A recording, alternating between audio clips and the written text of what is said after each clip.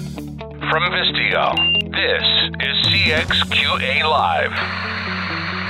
A show where we talk to the world's leading CX experts about industry trends, CX technology, and transforming customer support into a streamlined strategic advantage for your business.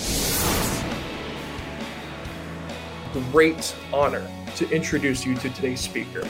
As soon as I tell you what company he works for, I know some of you are going to have that catchy jingle stuck in your head for the next few months, so apologies in advance. But in case you haven't recognized this gentleman yet, we are here with the man in charge of Empire Today's customer service team, Mr. Philip Bennett. Thank you so much for being here today, my friend.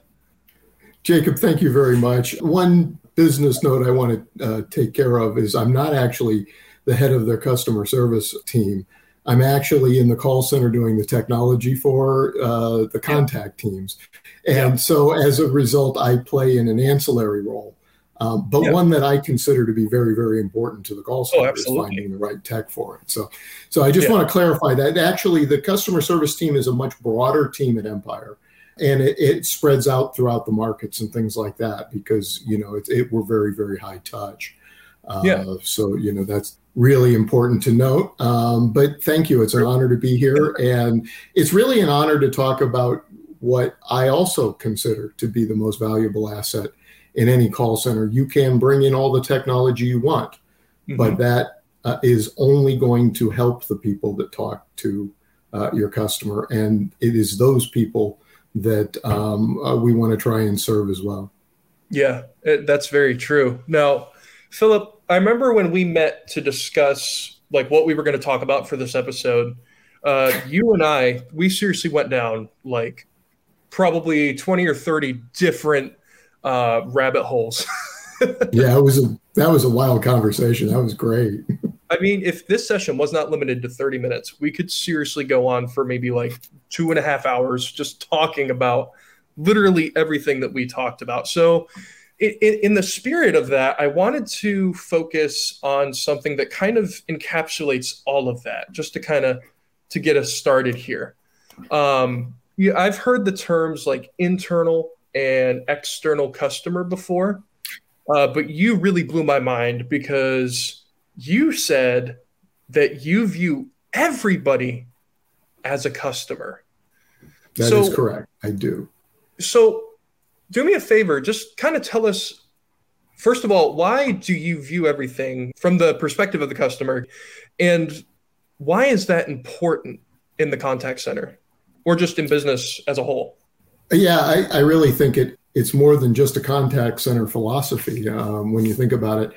I started out in sales, and it was a relationship type of sales. So I would see the same people on a regular basis once a week, and I did that for about 10 years.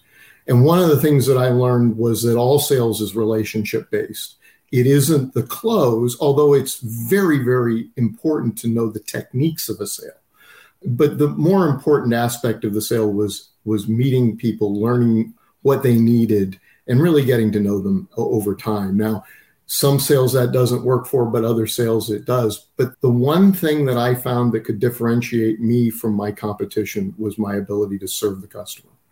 And as a result, I built that into the brand that I used as a sales rep competing against other sales reps in the field. I once had a gentleman call me up and he said, Philip, this other company is here and, they're cheaper than you are.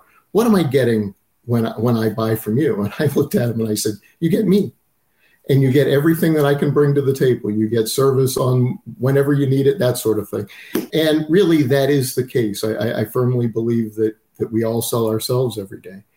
But then if you turn that around, you have to realize that everybody that you sell yourself to is also a customer because they're consuming, whether it is that you're trying to influence them, through leadership or management, but you're constantly, you have to realize that they are your customer. You're delivering service to them. It's really the essence of service leadership. And so if I view every person that interacts with me as my customer, then I strive to make things as best I can for that customer. All right. So my agents certainly my customers, because I go out and I find technology for them. Hopefully it's technology that makes their lives better or their jobs easier or something along that path. Yes, I also have a duty to the company. They're also my customer. So hopefully that technology will also further the company's goals of, more revenue, selling more carpet, that sort of thing. And then finally, there's the management that I answer to, and across the rest of the call center as well as the greater organization. They're consuming the data that we provide. So I'm looking for tools that will provide better data so that they can get better insights. And, once you kind of adopt that philosophy, it really will apply in business or in life. Everybody you meet, if you can serve them, you will get a benefit back by doing so, because people really, they respond to that. I really love that. And just the very first thing you said, talking about how being the customer, right? Like it is such an art to be able to communicate to the customer, because we are all the customer at some point in our lives. Like we experience that, we have that opportunity. And with you having a background in sales, right? Like, yeah, you can sell a product, but every time you sell, you're selling to people and you're selling you to those people.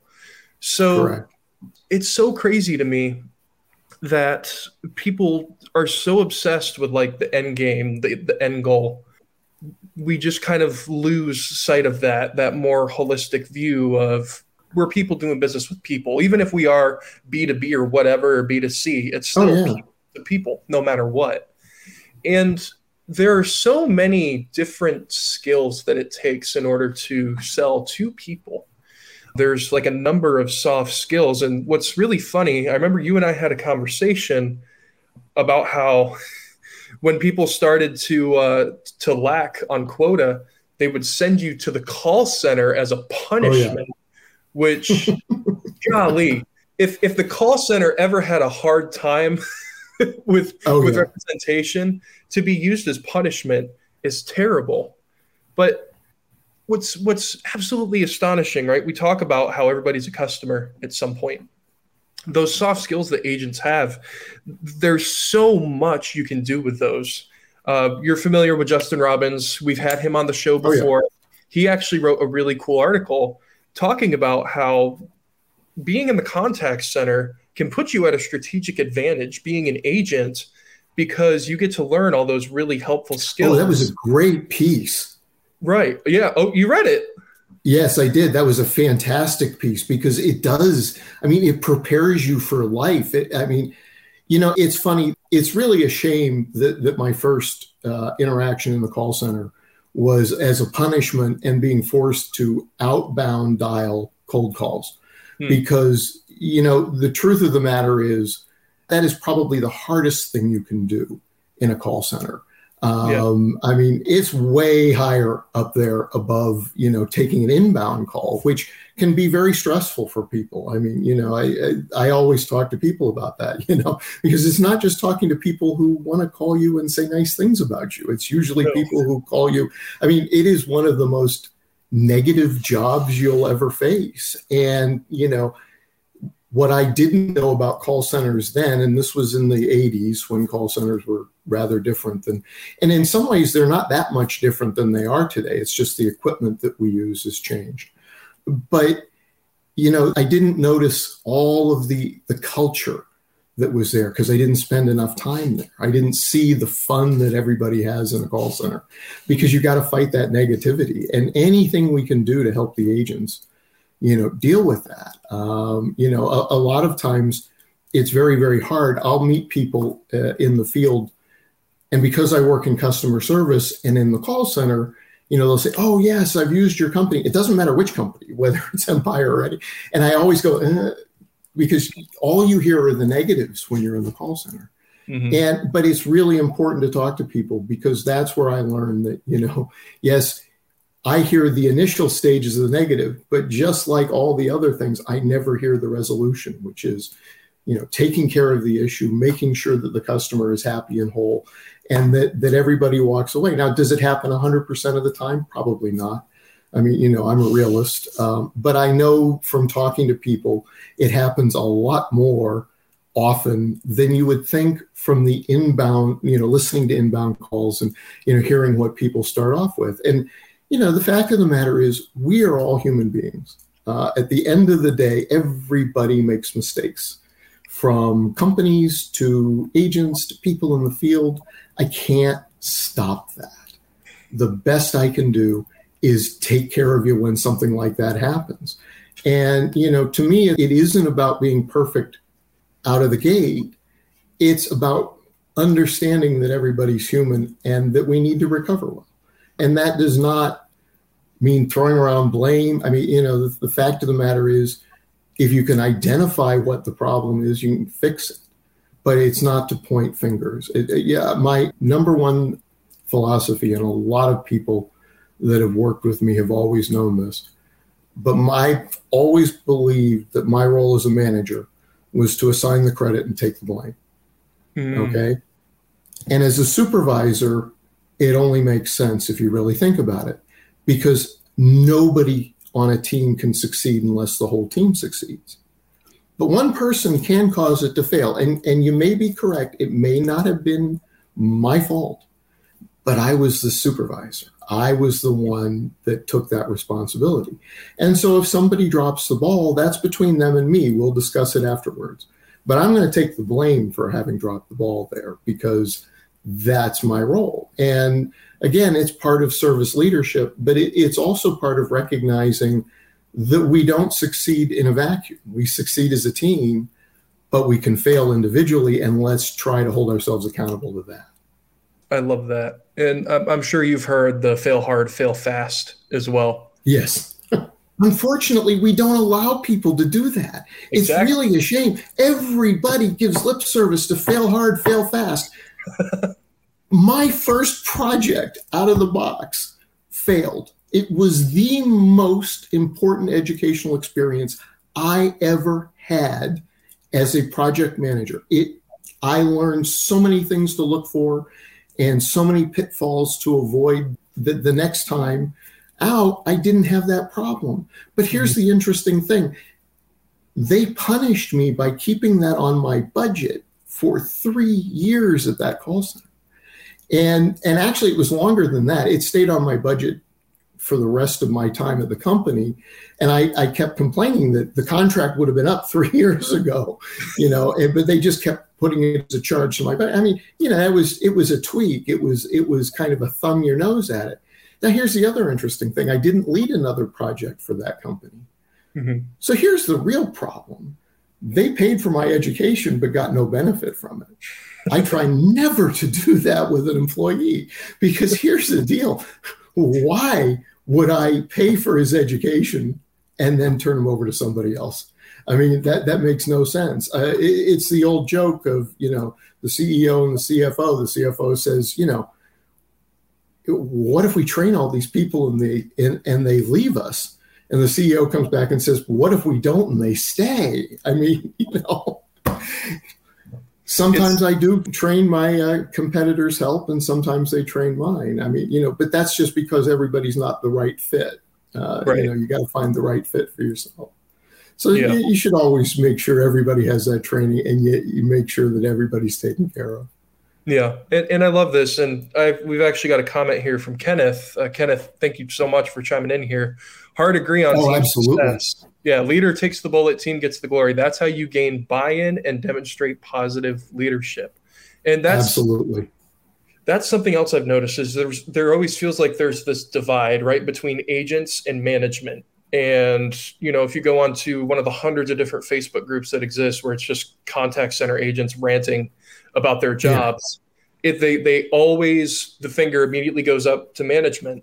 And sometimes, maybe it is management's fault, but maybe it's the company's fault. Maybe the company isn't investing as much as it should into its customer service operation. And on that topic, you mentioned earlier, you like to look for tools that help your agent, which, of course, we all know tools is just synonymous with AI these days. But we don't need to get into that. I just wanted to throw that out there. But besides just getting tools and putting the latest tech in front of your agents, what else can brands do to kind of improve that overall experience for both the customer and the agent? So a couple of things, really having an open line of communication is critical. Yep. Another thing that we found very, very successful when we were in-house, we now do it in virtually, but we would make sure that we would bring the CEO into the call center to do Q&As, talk to the customers, and, or talk to the customers, but talk to the employees and make sure that they're getting feedback from the employees. Senior VPs, when we can get them in, certainly the ones that run the call center, they come down. And even now that we're virtual, we're now starting to get back into just a little bit of socialization there, where at least we bring all the senior leaders and supervisors in to meet with these people, on a regular basis. The rest is done virtually with, corporate meetings and things like that.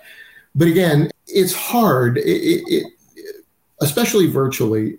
I do find that face-to-face will work better when you're trying to make that type of a connection from a CEO to an employee, that sort of thing. If you're doing it in like a Teams meeting, it's going to feel a little less connected. But by the same token, I think that there are benefits to the remote life as well. And so, there are some things that we just sort of have to take into account and kind of work around and still try and maintain that connection with the employee. Because I don't know if I've told you this, but I've told dozens and dozens of people this. We all listen to TED Talks and that sort of thing. And they always ask that one question of the CEO, what is it that keeps you awake at night? And I listen, because the one answer that I never hear that I believe I should is that the very person who talks to my customer, representing my company, using my voice, is the person that everybody in the company is trying to downsize, automate, or outsource. And to me, that's the biggest shame in the world. And what does it actually say about the customer? And, this is the problem. We talk about customer service. We talk about customer experience. I did work for a company once that had a teddy bear that sat at the C-level. And that teddy bear that was sitting there was the customer. So that everybody in the room would remember the customer was in the room. I believe it's even better if you have like a chief experience officer, someone who's willing to sit at that table and actually play devil's advocate, because that's what you have to do in these cases. You have to say, hey, is this what you want when you have, when you're being taken care of? Because that's the thing that we always forget. You mentioned it. We're all customers at some point in our lives, almost constantly. It doesn't matter where, we're a customer. And so, that has to be, you have to remind people, look, is this the experience you want when you pick up the phone and call us? I mean, I know you're the CEO. We'll take your call instantly, that sort of thing. But that's really not, you want it to resonate with everybody, not just specific people. And, there are tools out there for that. Oh, this customer is more important than that customer because of X. Well, one of the most interesting things that I learned was we never know how valuable the customer is. We can track their purchases over a lifetime, or we can track their deposits in my accounts, but we don't know what they have someplace else. We don't know what they purchased elsewhere. We don't know what it is they could be looking for unless we ask and unless we try and find out. And so you just can't assume that because this metric says these people aren't that important or they are less important than this person. Well, maybe we just haven't tried hard enough.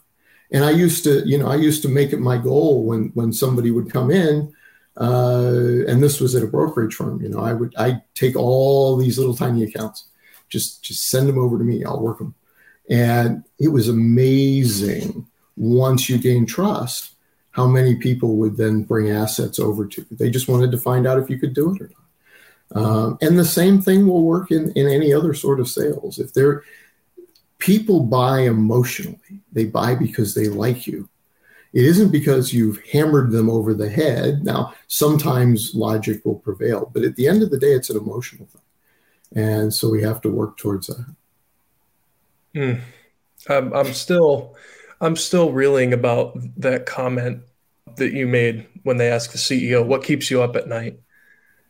It's just stunning to me that more people don't answer that way. Like it's one of those mind-blowing moments. There's so much just immeasurable value that comes from your agents. And I will always question, and I will continue to question, why more people don't recognize that when that is the front line talking to your customer. Also, it makes me think about our last episode that we did with Doug Raybald. Shout out to Doug. If you guys haven't watched that episode, please go do that. He is a fantastic individual. He talked about how one of the things that they should be doing is going after the customers that have like a bad experience, like ones that just like completely cut you off, right? That's your most valuable feedback. You find out why don't you want to do business with me anymore? What was it? What was it about your experience that you disliked? Again, mind blowing that this is something that like isn't just common sense, right? Your agents talk to your customers. That's your voice right there. They're using your voice to speak to your customer. So I guess it's just, it's weird. You have these agents with all these incredible trainings and they know how to speak your lingo to your customers. The fact that we're not just making them like focal point is bizarre. And not only that, but think about how your agents, they're the ones that are on the front lines, not only dealing with your customer, but dealing with your process as well. Of course. Oh, yes, no question. And they will have the best ideas to innovate. Right. Your frontline agents, they hear it, they see it, they work it. They know what's wrong, they know what's right. And I'll tell you what, asking frontline agents for ideas is one of the best things that I've ever done. I'm going to give you this idea free of charge. You can do anything you want with it. I think it's a tremendous idea. And it was just a huge program. But we ran a program, an innovation program, and we actually institutionalized innovation at a company that I worked for. And the way you did it was every quarter we would poll the employees and we would ask them for ideas. And everybody got to submit their idea to us. And those that we chose, and we would choose about 8 or 10 a quarter, would get put on a team to come up with an idea, and then they would get to present it to our C-levels. And they came from everywhere in the company. They came from frontline agents in the call center to people who were work. And the neat thing about it was we had basically 2 locations. We had our call center in El Paso. We had our home office in Chicago. And so we would give people time off of work to work on their project. They would get to know other people in other locations. So you cross-pollinated, personalities and ideas and training and things like that.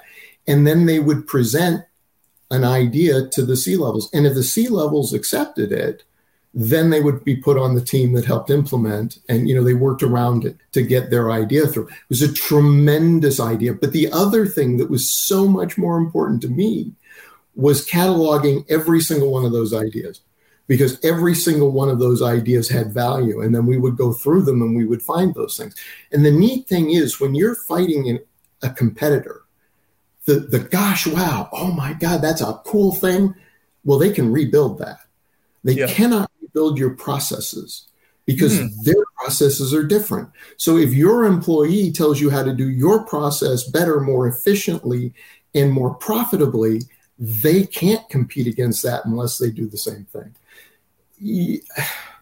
The people that do the job have the knowledge. And the other thing is it offered opportunity to these employees because A, the C-levels saw them and got to know them. B, they got a chance to interact with them. So now they're not just some ivory tower someplace, but they're human beings that they can talk to.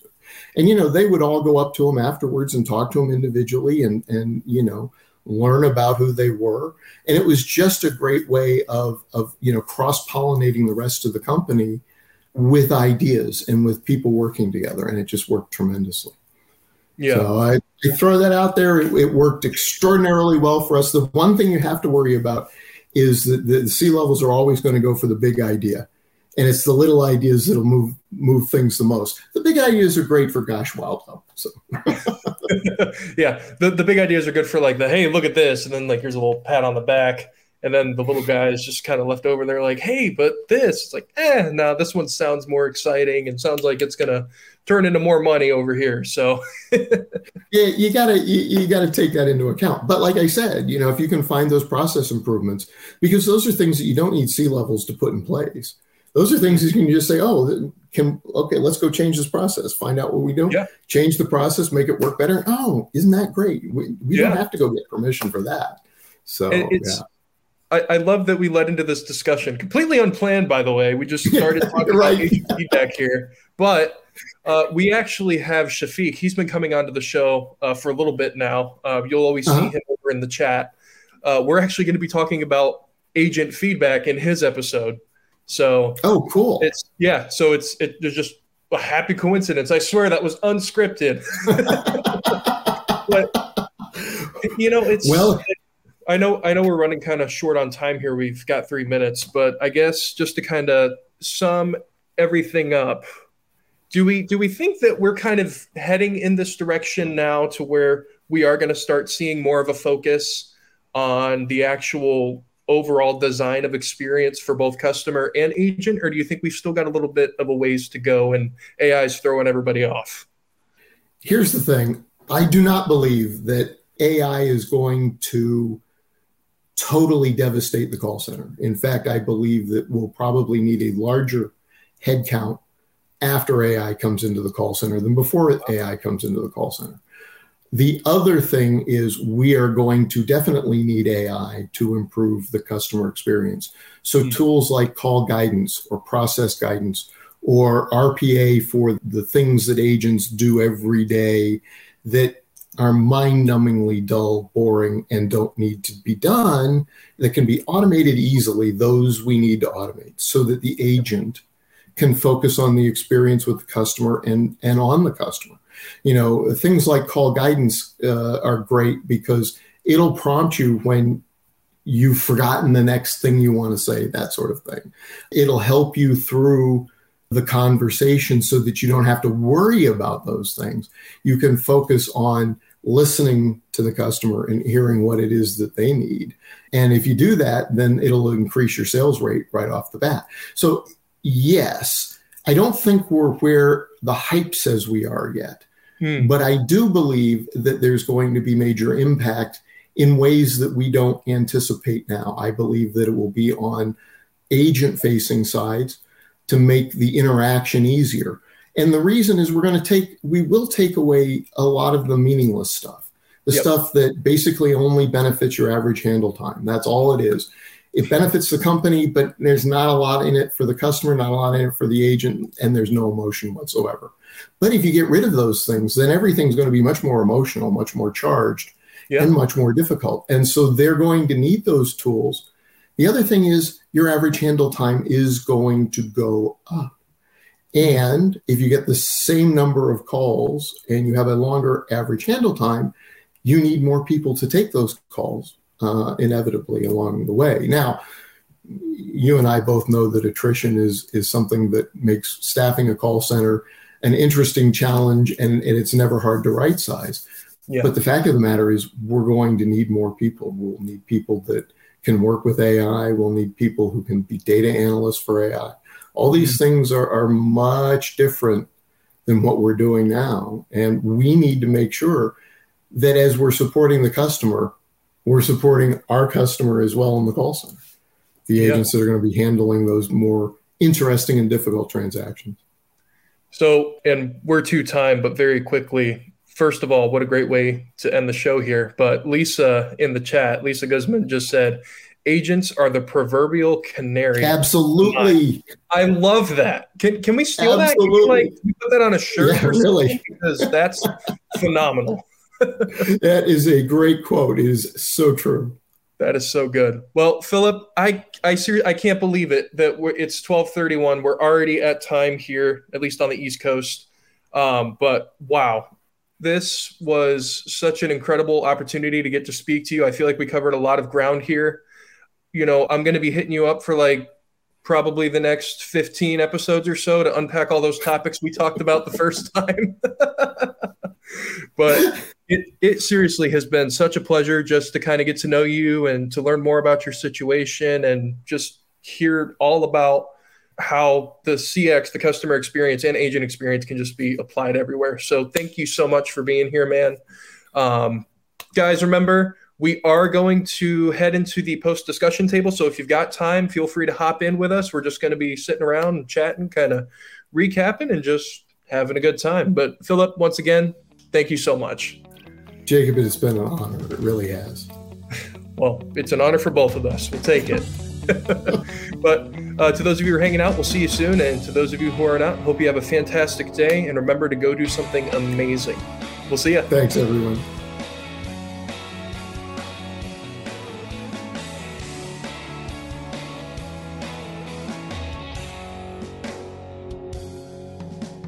To listen to a recording of this and other episodes, visit Vistio.io/podcasts. And to join our show live each week, go to Vistio.io/CX Live.